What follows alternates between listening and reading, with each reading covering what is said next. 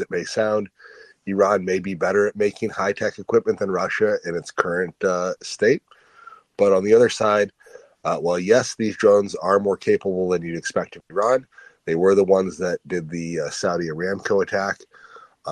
Some keys, the salient points from Yehuda are twofold. One, he doesn't think these things are anywhere near as good as like a Bayraktar or what the Ukrainians have, nor are they the kind of things that the Israelis have that are sort of suicide drones that could maybe be a problem for a HIMARS, aka they won't stop at being HIMARS o'clock 24/7 in Ukraine right now. The other key piece of this is, so one, it's still HIMARS o'clock. These won't change that even if they're operating at the best capacity. The other thing he suggested is that there is definitely some suggestions that perhaps Israel is working on with Ukraine on the SIGINT side. And because Iran has given these things to Hamas and other terrorist organizations, Israel already knows, has experience with dealing with them in a hostile capacity. So if anybody, so unlike the Saudis, Israel is a militarized space with lots of expectation of people trying to blow stuff up and kill their civilians. So the people who are most equipped and have the most capabilities of stopping these drones are apparently very quietly helping Ukraine with this kinds of things, aka this is not a huge work. Thank you, Finance. I forgot those 2 points. Yes, Yehuda also mentioned those 2 things. Doman, I was going to ask you, I heard, I don't know for sure. But before you ask me, I just want to know, I'm getting some notes from some listeners that apparently Iran captured some US drone in 2019 and got to deconstruct it and kind of copy it a little bit. And also that the big problem that Russians had were forward observing for artillery. And this might actually plug a gap for them, so it might not be quite as irrelevant as we might think. Please continue, John. Oh, yeah, it's true. Like, I don't know. Like, I think they probably still have enough Orlan 10s, but I don't know. It's true. Like, Russia does need reconnaissance drones. Iran can provide them. Like, it's not. We're not saying that like this won't do anything for Russia, but it's not a game changer for them. Like, there's not. We're not going to see 100 Iranian equivalent of Bayraktars like blowing up Ukrainian positions. But anyway, and before you continue, this is an excellent note from Daniel Arfire. The one good thing here is that China doesn't support Russia with drones, clearly, otherwise they wouldn't be going to Iran. And secondly, that the Saudis are not going to be happy about Iran sending Russia anything. And this might increase the rift between Saudi and Russia a little bit and might possibly, and this is me extrapolating, possibly make the Saudis a bit more likely to produce a little bit more oil. True. They might even just send Ukraine weapons to spite Iran. But out of just pure spite, it wouldn't be to help Ukraine at all. Anyway, so my question was, Doman, I heard just from a very brief Ukrainian news source that the Arrow systems from Sweden might be going to Ukraine. Have you heard anything about that? Yeah, there is a suggestion that Archer is not Arrow. Archer systems might be going to Ukraine. My initial thought was, they're probably going to send there's some old ones that they tried to sell to Norway, and maybe Norway returned or something on those lines. I forget what happened with the ones to Norway, but no, apparently it's going to be new ones. It has been rumored. However, note that Sweden tends to keep things quiet, as does Finland, as does Norway, and there's not too much. Do you know much about the system? I remember briefly Battlenews talked about it. He likes it a lot. Yeah, he said it's really good. Do you know anything about it? What's special about it? It's an artillery system, by the way, guys. It's a self-propelled artillery system. Go ahead, Doman. It's like a Caesar, but it's made by the Swedes instead of the French. That's my understanding of it. Apparently, it's very good. It looks like a truck with a big, and instead of a large cargo space at the back, like a semi, but instead of a large cargo space at the back, it's a very large gun. A very, very large, long gun. It has a 40-plus kilometer range. It can do, I think, the same thing as Panzerhaubitze. I think it can do multiple rounds simultaneous impact. Do you know what? Siege is going to be up in like an hour and a half. How does that sound? Because I know it's a big. But sounds good, Doman. Sounds good for the program. I know it's a big howitzer that is on wheels, not tracks. It's self-propelled. It's Swedish, and everybody says it's really good. That's what I know about it. I'll ask CJ when he comes up. I think we're probably talking maybe 6 of them. Aware of my limitation. In terms of numbers, we're probably talking about 6, or I mean, I don't know exactly 6, but probably, in terms of numbers. Yeah, probably 6 to 12, probably 6 to start with. But okay, here we go. I'm getting some information. It's a full autoloader. The Archer. I don't know how that compares to the Caesar. I'm guessing Caesar is not a full autoloader. Otherwise, our friendly Swiss artillerist Pendelino would not be stressing that aspect of it. Pendelino, if you want to jump up and explain the Archer, there's some people who would be really interested in that. For example, Joseph, who's been asking about it, and I don't know how to answer him. I'm going to keep asking you questions about it, Doman. Does it have like air conditioning and a heater on it? Are they good? I'm just kidding. I don't have any more questions. It sounds like a good system. I hope it gets there. He says you don't need a gunner because it's a full autoloader, which I guess is a good thing because it probably means you train it more quickly and you need fewer people to operate it. That's just me surmising. I don't know. It is what it is. It's a good system. Hopefully they send them. It's definitely better than most normal stuff. So, it's okay. I'm being told it's way better than Caesar. It's armored and fully automated. The crew doesn't need to leave the driver's hut to fire or reload. Okay, excellent. So it means that you can just drive it around, and when you want to shoot, you just stop the truck and do everything from the armored cab. Well, that sounds pretty good. I'm guessing it's very good for whatever CJ says. We should definitely not be calling a shoot and scoot. But everybody knows everybody can imagine a shoot and scoot. So that, excellent. That's really good to know, right? Hopefully they get them soon. It is just interesting to me, Doman, like maybe it's my tired brain, but just like you wouldn't think that an artillery cannon could be that different, right? But if you look at every NATO country, we've all done like such wildly different things. Like the US, right, has sort of I guess it's the M270 would be the equivalent here. Then you have the Panzer howitzer, then you have the Caesar, then you have this Arrow system. Like they're all so different in terms of like how they operate. I don't know. It's just kind of interesting to see the idiosyncrasies of all these artillery pieces and the different countries and like their priorities and like what they decided to favor. Yeah, I think to an extent it's also a good idea to have lots of different designs attempted in different countries because it gives more opportunity for experimentation to some degree, right? You get to test out more slightly different approaches. You get more engineers working on similar problems, and then various, say, NATO countries, and I'm going to start calling Sweden a NATO country because it will be real soon, can learn from one another. And obviously, Sweden's already been cooperating very tightly with NATO for the past 27 years, so they talk about all this stuff already, it was partially. It's not just Swedish, I think. I think it has some Norwegian involvement and possibly some British involvement in this as well. Apparently it's a really good system. Everybody really likes it. All the artillery people apparently really like it.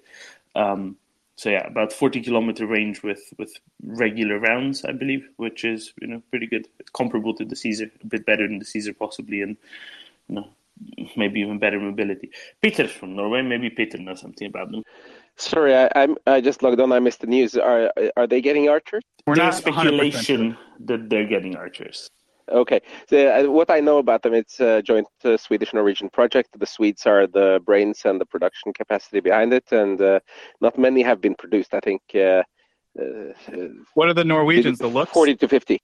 What do the Norwegians do? You said the Swedes are the brains and the production. So what do the Norwegians do? Money. Okay. Well, I can understand. It's cold up there. I can understand why you guys wouldn't want to leave the vehicle to shoot the artillery cannon. That makes sense to me. Yeah, I guess that's actually a real consideration. I mean, those guys need to be able to fight in 20, 30 minus Celsius. Makes sense to me. Well, Doman, I guess I think I probably got to call it a night here, but I wish the European team the best of luck. Special Kherson Cat. I hope I wake up to more explosions in Kherson. I hope that the city is liberated soon, and you can go home, man. I do appreciate it. Thanks, everyone. The first thing Joseph's going to do when he wakes up is he's going to go to Special Kherson Cat's timeline and look for new pictures and new videos. It's true. He's not lying. That's what I did this morning, Doman. All right, guys. Good night. Please donate to Maria Aid, mariaaid.org. It's an organization run by completely by volunteers. That means 100% of your donation will go directly to tourniquets, drones, body armor, thermal vision, night vision, things that Ukrainian soldiers and civilians need on the front lines right now. There's no overhead costs. There's no administrative costs. We don't have any pizza parties. All we do is we take 100% of your donation and we send it to Ukraine in the form of non-lethal aid. So please consider donating, guys. Doman, I'm going to send you the speaker list before I log off here. So if you want to review the speakers at any point, you can. We got a lot of great speakers lined up. Walter, big things coming at the Walter Report, everybody. So stay tuned. Good night, Doman. Thank you, Joseph. Good night. Apparently, there are 48 archers produced thus far. Swedish Army is ordering more for its artillery, and the US is considering ordering some as well. I'm being told that it looks like a Volvo dump truck with a big gun where the dump bed is, which I think is actually a pretty correct assessment, but that doesn't mean that's a bad thing. That just means that they have to, operate in rain or shine or, whatever weather conditions, and have to be very durable because, if your rubbish isn't taken away, you end up like Naples, and that's not good for anyone, is it? And Ben notes that nothing is better than a Caesar because Ben is French. Good. Okay. Axel, do you know anything about the Archer artillery system that some rumor is being sent to Ukraine? I've heard the rumor many times. Very like a crescendo of a rumor in recent days. We'll see. Do you think they're good? I'm not an expert on the Archer at all. I've seen specification sheets. I've seen some data. If the data is true and the experience of the troops with it is relevant, I have no doubt that the chaps produce good kit, but I have no way of judging it. I remember a discussion on this space about 2 months ago, where they were discussing if we could have any system, which one would we want? And Caesars were mentioned, but they at the end agreed that the Archers were the best. So that's all I know about that thing. Gunny made a statement in that regard that they had seen them, but I don't know who actually ever shot them. I can't judge. Petter, if you can find us one who has experience in the Norwegian army with them, I'd be delighted. Yeah, my contacts in the army are not what they used to be. Well, there's only, 3 degrees of separation in Norway. Please ask around. Yeah, I can ask around. I know some guys who work at Kongsberg, so maybe they know. Super, thank you. Much appreciated. And apparently the Swiss army is also evaluating it for purchase. So that's probably good, right? Because the Swiss, they have money to spend on whatever's best. We have an elevated Ukrainian panel, as I can see. Slava Ukraine. Heroem Slava. Heroem Slava. Heroem Slava. Yeah, I think we have a couple of Ukrainian Slava speakers. Smert ворогам. That's what happened. Okay, I need to find those tweets again because people are going to be asking me questions again. While you're looking for that, I can explain what's happening. For those of you who haven't heard the typical Ukrainian greeting, well, no, not only Ukrainian, no, it's sort of international, but Ukrainians tend to prolong it with a couple of ending quotes. Usually you say like glory to Ukraine, and then you respond glory to the heroes, which is Slava Ukraini, and then respond Heroem Slava, and then you say glory to the nation, Slava Nazi, and then death awaits the enemy, like Smert ворогам, which right now is kind of how we live, I guess, modus vivendi, modus operandi, all of that. So yeah, I think by the end of the war and when we're victorious, you're going to hear it a lot, not only on spaces, but all over the places, I would say. And it's actually very inspiring to hear that with different accents, to say at least. And you can check it out in the Nest now as well. I will again say that I think I got the stress rules wrong for IPA, and that's. That doesn't matter. You should all know it by now. I think I have the right to say, like both as a Ukrainian and as a linguist, I can give you the right to butcher it. And yeah, I can also give you the right to butcher Ukrainian toponyms, but for the couple first times, and then let's see how we go. He just butchered the IPA with under the influence of IPA. That was it. Yeah, I know that was a bad joke. Somebody has to stand in for you. I had to switch off the mic. So I can laugh just a bit. So I got a little story about I was at Glastonbury with a Ukrainian flag, and the amount of people that are saying Slava Ukrainians to me was quite wholesome. I thought. Excellent. Fun fact: Slava is also like the pet name for some of the names that we have in Ukraine, which is Sviatoslav, Vyacheslav. Like it's just a shorter version. So sometimes people, like before the war, like to mock like Slava Ukrainian and bringing some guy, some fella whose name is Slava and giving him to Ukraine. But no one is joking about that right now. Yes. Joke has vanished, fortunately or unfortunately. And it's pretty cool that your Bruce Springsteen is Slava Tkachuk, right? Oh, well, I wouldn't make a comparison, though. Chris Martin and Coldplay has sung his song "Obey Me" in Poland, not as far away. But he did make an influence, and he's still making an influence as a performer and artist and just activist, I suppose, because he's been bringing some stuff to the front lines as part of his charity movement. But yes, Sviatoslav Vakarchuk is the frontman of Okean Elzy, rock band. Might have heard him. If you've been to Ukraine and you listen to Radio Rocks or any other radio, you like have 99.8 chances that you heard him singing or whistling. If you remember Ukrainian song and there's some sort of like whistling and humming tune, that's probably him.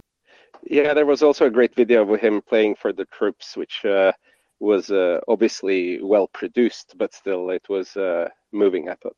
Oh yeah, I think you're referring to the one A, either on the front line, B in the Chernobyl power plant, nuclear power plant, I mean, and C on like Maidan, Nezalezhnosti Square. Actually, he was the first one who came up to Maidan in 2013 to express his frustration and public opinion of what was happening before actually the peaceful protest was, let's say, dismantled. And he also was an MP at some point. He also had established a party, which is now what he has abandoned. There's like a full story about that. But yeah, overall, he's been a decent fellow. And yeah, it's good that Domin has actually added it to the nest, so you can probably see, because my nest is glitching. I only see 3 tweets, but yeah, well, I can see 4, so that's confusing. Can you see the thing? I think it's the glitches on me, or the glitches on Twitter. Like it's not something. Yeah, for those of you who haven't been listening to Spaces for a long time, or haven't been here for like a while, or you haven't used Twitter for a long time, Spaces, even though they have been like for almost half a year, they're still in the beta version. So sometimes we do have glitches. Sometimes people can't hear each other. Sometimes the audio gets lost. Sometimes you might be booted, but it's just glitch. It's not intentional. If you have some problems like this, the fixing, I guess, the solution to it all is just like upgrading your app, deleting and then installing, or switching from Android to iPhone or back and forth. It sometimes helps, or just waiting once everything it just gets fixed. But yeah, that's how technology works. We have bugs, you fix them. You have another bugs, you fix them. Problem. Solution. Yeah, just be patient sometimes. And if something happens, it doesn't mean that the host or co-host is doing something. It's just application. Is it seeing another ammunition dump being exploded, or is it more in interaction with other people where you strengthen each other's resolve, or is it maybe more on the side of when you hear about bad things that have been done by Russians, or is there something you would highlight that sort of boosts your resolve and your morale, and if there's something that you think is more general to the population, then you can mention that as well. That's actually such a good question. I I would say it's a combination of factors, and sometimes just realizing that sometimes some things happen not thanks to, but in spite of, in spite of all the odds, and people are able to evacuate others, or they can they can pull off just crazy missions with the extractions, or like with the training. It depends on the date. Actually, everything is, in this world sometimes gets recognized or gets acknowledged in comparison. So it depends on the day. Like yesterday, it was a pretty big deal to see, let's call them fireworks, the ammo depots, because some people call them supernova, which I also like as well, especially in terms of Webb telescope being launched. Yes, so yesterday there was that firework, but at the same time, Mykolaiv was hit, so it was like back and forth, and you were trying to balance it out. Like, yes, this is some small, small, say success, small success, but at the same time still suffer casualties and losses. So it's usually it's a bumpy ride, I would say. Mostly the morale can be boosted. Like I saw some of the troops almost a week ago, and it was definitely a great morale boost to just see them, have a chance to chat with them, see how they've been doing, what's happening, hear their stories, be supportive for them. At the same time, just talking to people, even if you have never seen them before, listening to them and sharing some small successes once again. Like someone was able to pull off, a deal in getting like a couple of night vision goggles, which is great. That's like a small step to success. Some country was able to, fundraise for another Bayraktar or for another, even like SUV. That's also something to celebrate. We don't have a lot of things to celebrate daily here, especially when you're kind of waiting the big celebration and it's not coming. You kind of try to catch those small, you have to be active in your listening. You have to use active listening skills and just show your support, compassion, empathy, and just be there for them. That's also a great morale boost for them to know that you're still there, you're still doing something on the background. You don't necessarily need to share with them everything you do, because that's also overwhelming. They don't have to share with you every experience that they had, because that's sometimes reliving traumatic experience, and it's just balancing it out. But yeah, overall, if we're talking about morale boost, is just knowing that the world is still supporting us.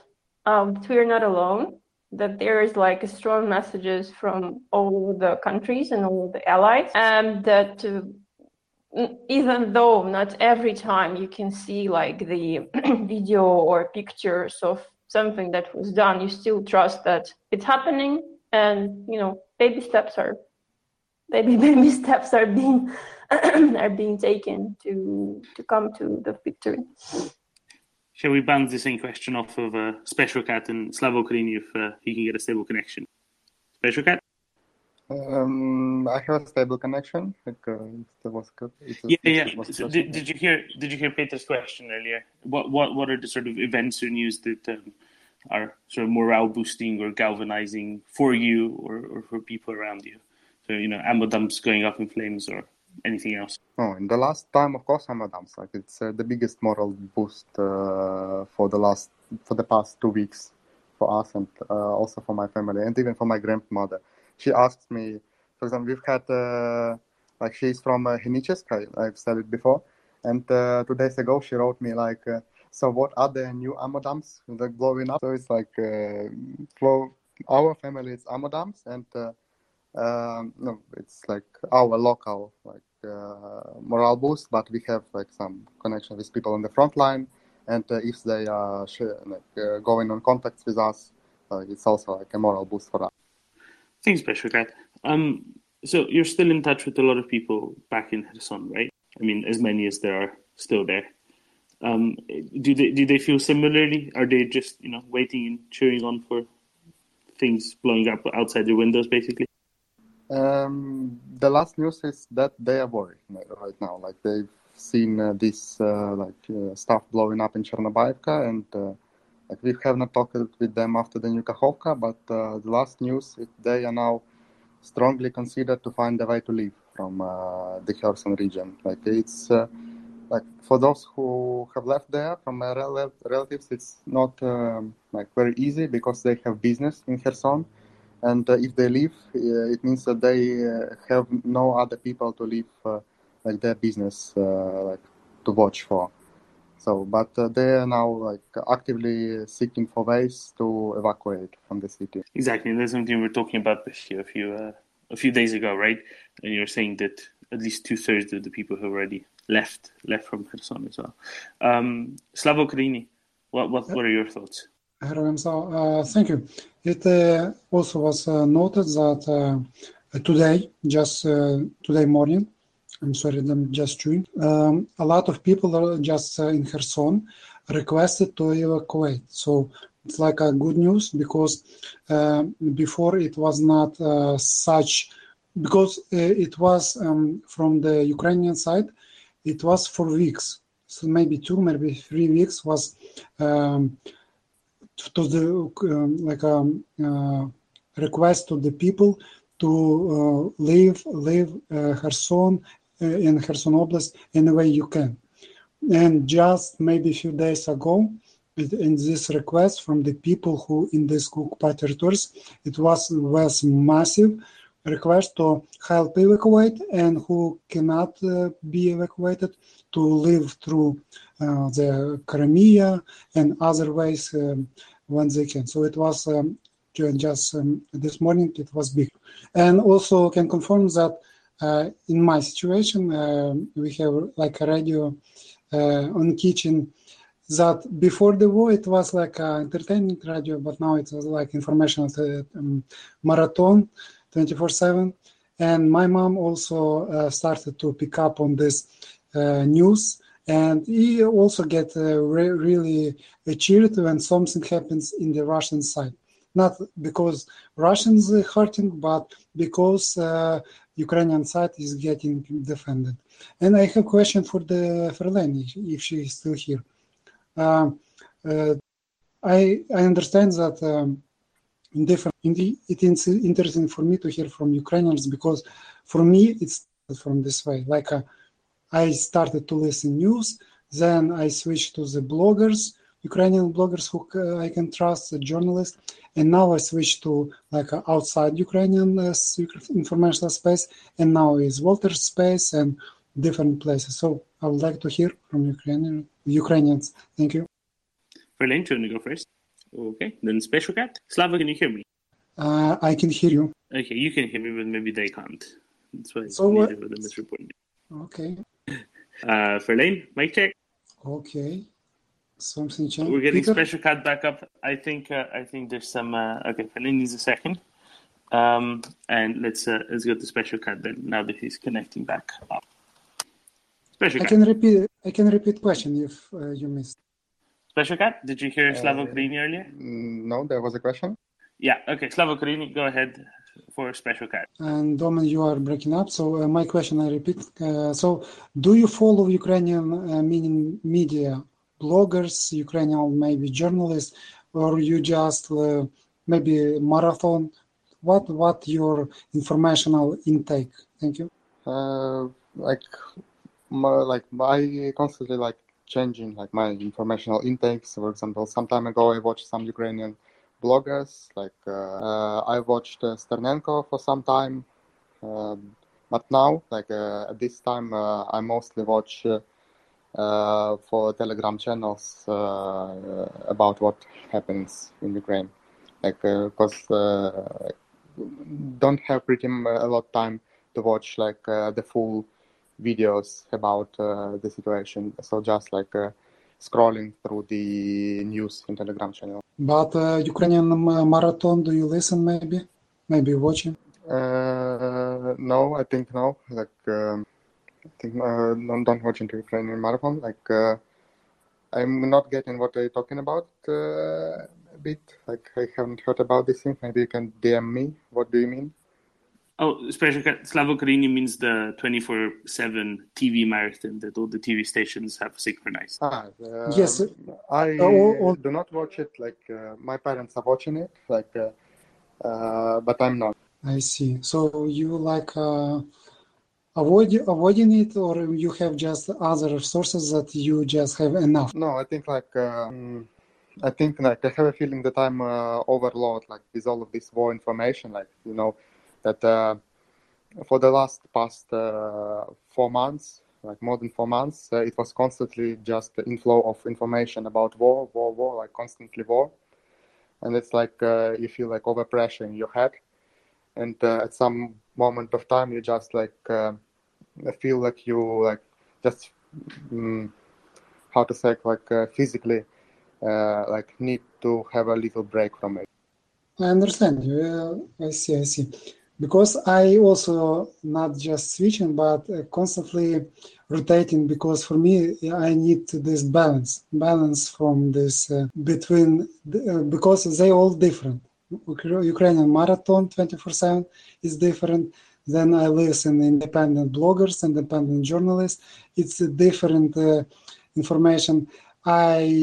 Sternenko, yes, but he's give also just one, like not just one side, but he gives his like a his different way he gives information. It's like entertainment, a bit of meme.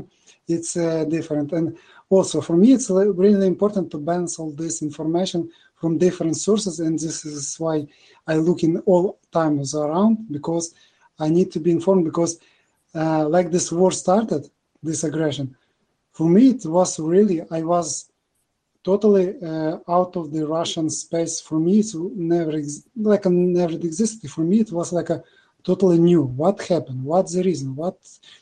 I tried to understand. Now I have my picture.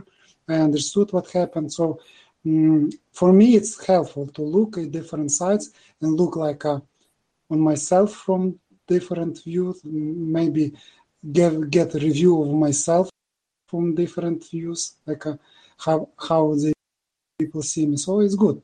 Thank you. And I would like to hear from them, because I have interest how now I'm mostly getting like the information from the Ukrainian Telegram channels, because like feel a little bit overload to look anywhere else, like more about war, like so not like I'm not watching like marathon for like Ukrainian marathon for the reason like that I do not like it or something like this. There's no particular reason, just like I feel like I'm getting too much like wartime, let's say, in my like daily time. No, I understand you because I'm also trying to take breaks, not be too focused on the one thing. Ferlane, do you hear? Can you hear us? I think she maybe still occupied with something. She got a call in the meantime. Nina, good morning. Did you say good morning? I did say good morning. Well, yeah. Hi. Almost good morning. Yeah, I guess for you it's an afternoon. I'm sorry about that. No, it's okay. I can see that Petter has his hand up. I'm just in the middle of making a cup of coffee, so I will be back in a moment. Perfect. Let's go to Petter, and then we'll swing back, and we'll see when Ferlane gets available again. Petter. Yeah, I see Axel is not on now. I was actually going to tell him more about Archer, but I can say... Tell me more about Archer. Yeah. So he asked me to find someone in Norway who has experience with it, and I've done some digging, and I found out that actually Norway terminated the cooperation with Sweden over Archer because they weren't able to deliver the systems in the time frame agreed, and since the M109s were considered so old, Norway was in a hurry to replace them. So Norway instead went for K9 systems. So we don't have Archers in Norway. So did the ones for Norway ever get produced and then went back to Sweden storage or something, or what's the situation with those? Because that my understanding was that there was 24 made for Norway, and then Norway kind of decided they don't want them, and then they just went back to Sweden and are sitting somewhere in a warehouse. But I might be completely wrong saying that. So that's kind of what I'm wondering, because that would mean there's a bunch of Archers sitting somewhere that can just be sent to Ukraine that nobody's actually using. I think America bought them, Doman. Aaron? Yeah, I said I think America bought them. Oh, right. Fair enough. Okay. Peter? Yeah, I have no more information. I know they were never delivered to Norway because we'd ordered the 24, which is half of the 48, and then just time ran out, and we had to get something so that we had this sufficient artillery force. So and I think it was done with no ill will, and there wasn't any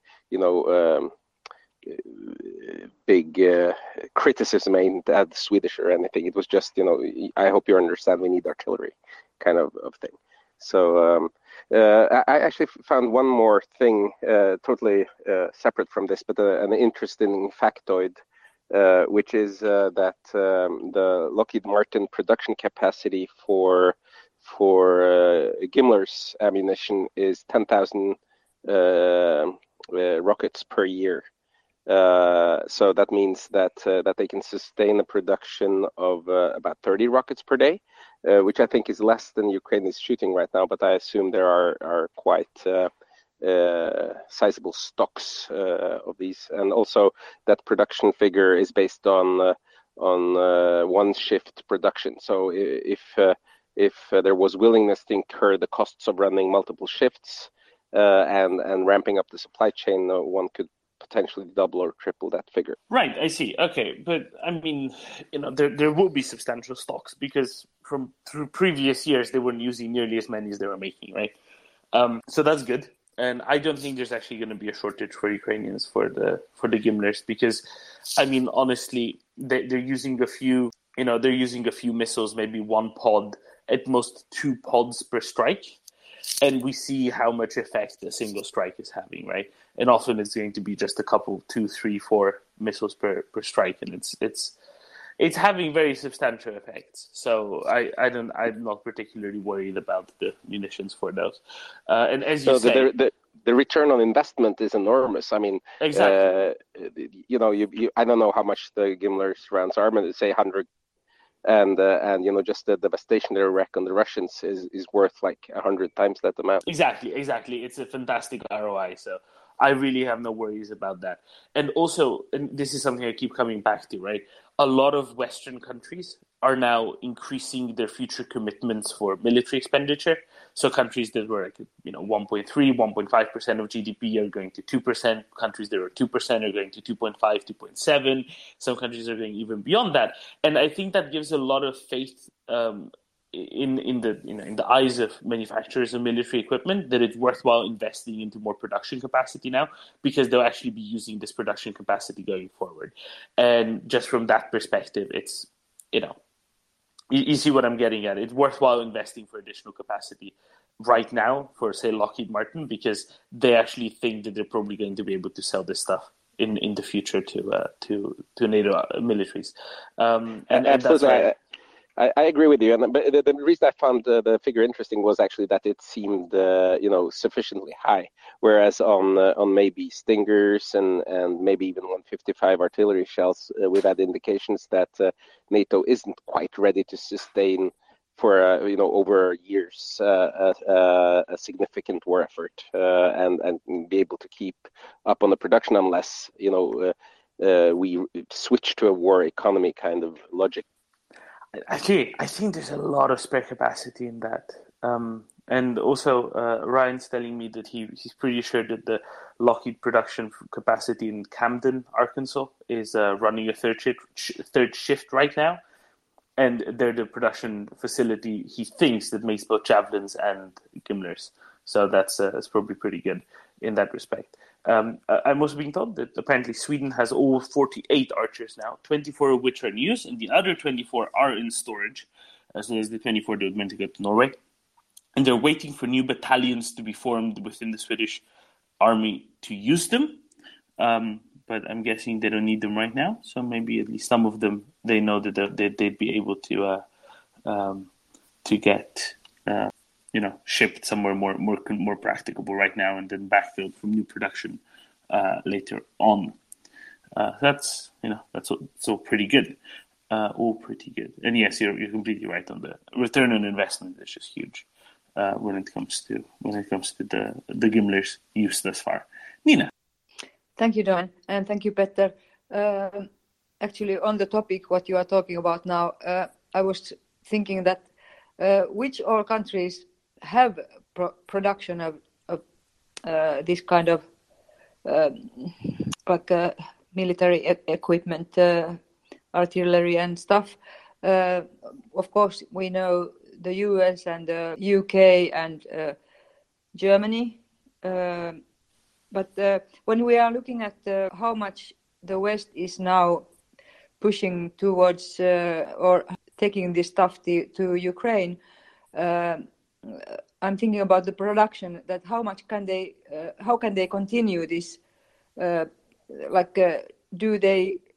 they produce as much as Ukraine needs, and also what they already?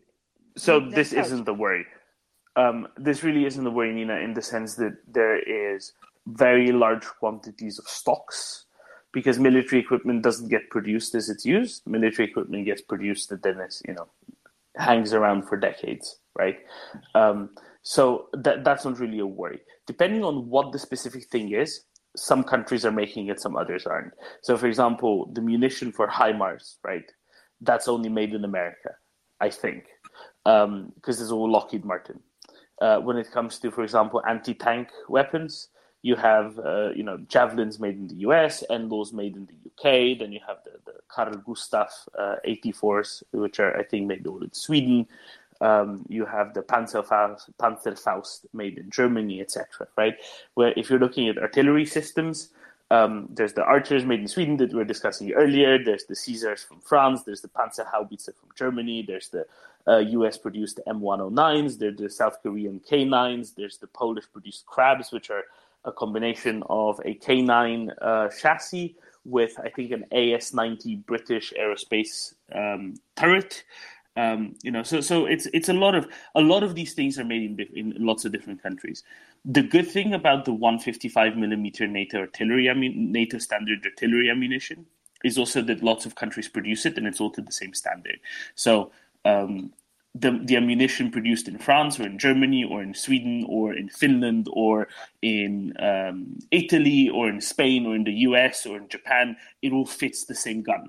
It all fits all of these guns, right? So you can put the same munition in a Panzerhaubitze or an M109 from the US or in a Caesar or an Archer or in a Crab or whatever, and it all works. And that's the compatibility, right? Just like bullets and guns, lots of different countries produce rifles, but all the NATO countries produce the same, I think, 2 types of bullets basically for different stuff. So it's all good. And the other thing is, the West can massively outproduce Russia. Russia isn't that industrially strong. If the West really wants to and needs to, the collective free world can massively outproduce Russia, especially for a short period of time. So that's not a problem at all. If the need is there and the will is there and the dedication is there, this is not a question. Peter, can I have a follow up? I think Peter wants to add some stuff to the first one first. Okay. I have a hunch. Yeah. So I'm not an expert in this, but I've looked at the numbers, and I am willing to believe that there is no issue in supplying Ukraine. But I do think that maybe just the intensity of the artillery battle, for instance, has opened some eyes in terms of a broader NATO sort of procurement, logistics, and inventory strategy for how much capacity will need to be ramped up in case of a major conflict between NATO and Russia or other, China or whatever adversaries. We do have, good stocks, but the ability to produce significant amounts, that's something we have to scramble to get. We don't have it off the shelf, maybe with the exception of these GMLRS, which seems to have a decent production capacity right now. Thank you, Petter. And as we have heard, the European Union and the European countries weren't prepared very well for any kind of war, and NATO also has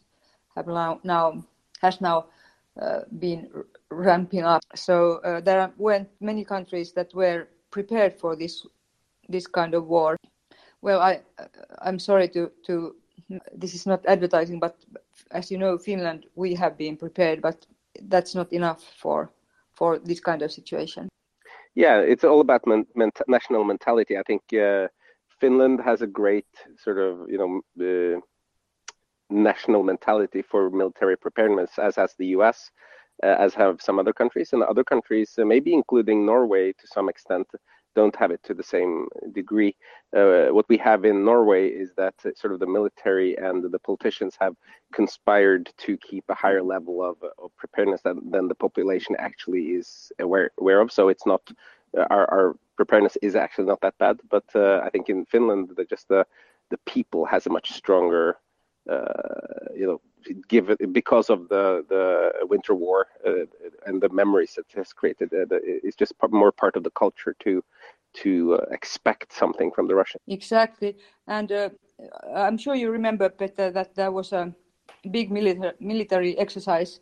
I think it was in March or April. March, I think, in actually north of Norway, with the UK and I think some Americans, Finnish soldiers, and also army, and also the Norwegian army.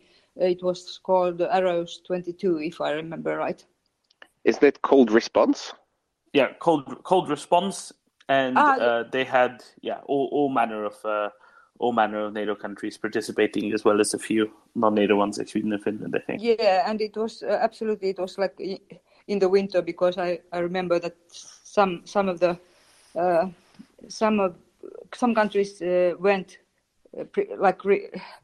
didn't know as well, of course, as Norwegian and Finnish, how to deal with the snow and that kind of stuff. Thank you. Yeah, I don't know if many people in this space have the experience of standing upright on skis, which is something you get to try when you're serving your service up here.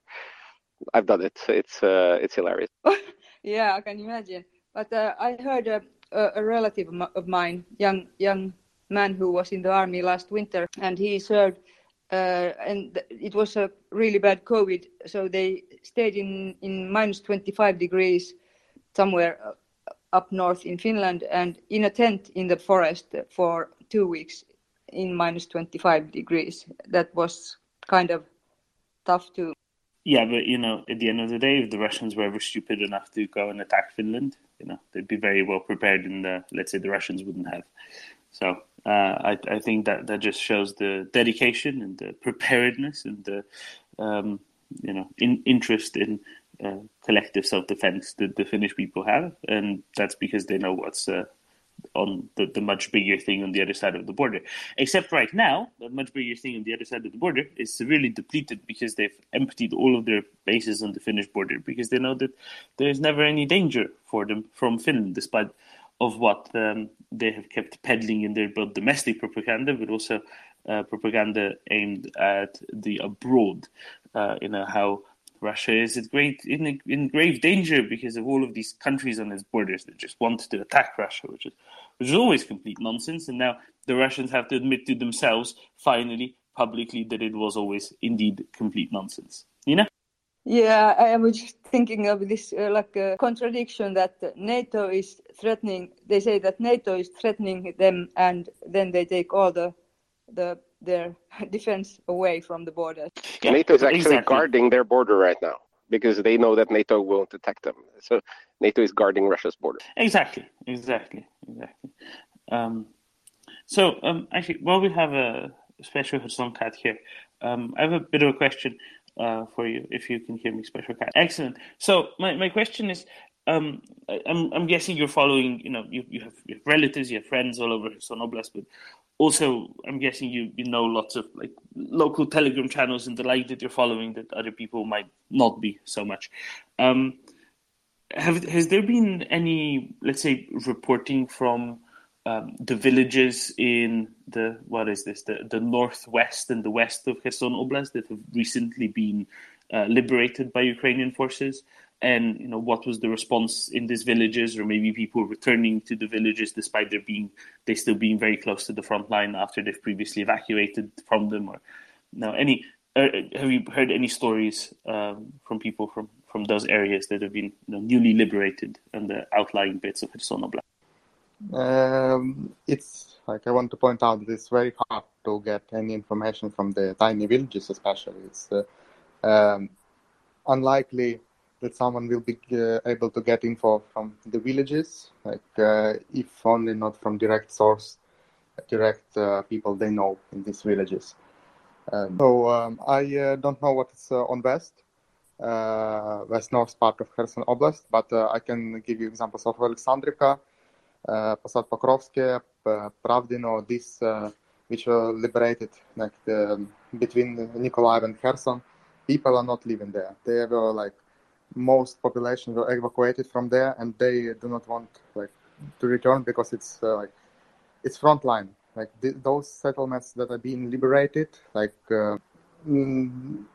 people want to return there, but it's very dangerous. So, for example, I know people who want to return to this Alexandrivka, but it's frontline. They are kind of allowed to do it if they want, but it's not recommended. So I don't know. Maybe Slava Ukrainians, I do not know many people from tiny villages, so I cannot provide you this data from these first hands. Maybe some other Ukrainians here know a little bit more about it. Slava Ukraini? Героям слава, niech żyje Polska, żyje Belarus. Yes, just today I heard that about this villages that are close to the front line. So reports are always seem the same. Villages are now empty. There is no people living there. If someone who could who left the villages because it's really dangerous. There people no living soul. They just got killed or they just left. It's really dangerous. So, it was, for example, I don't remember exactly names of these villages, but it's villages that had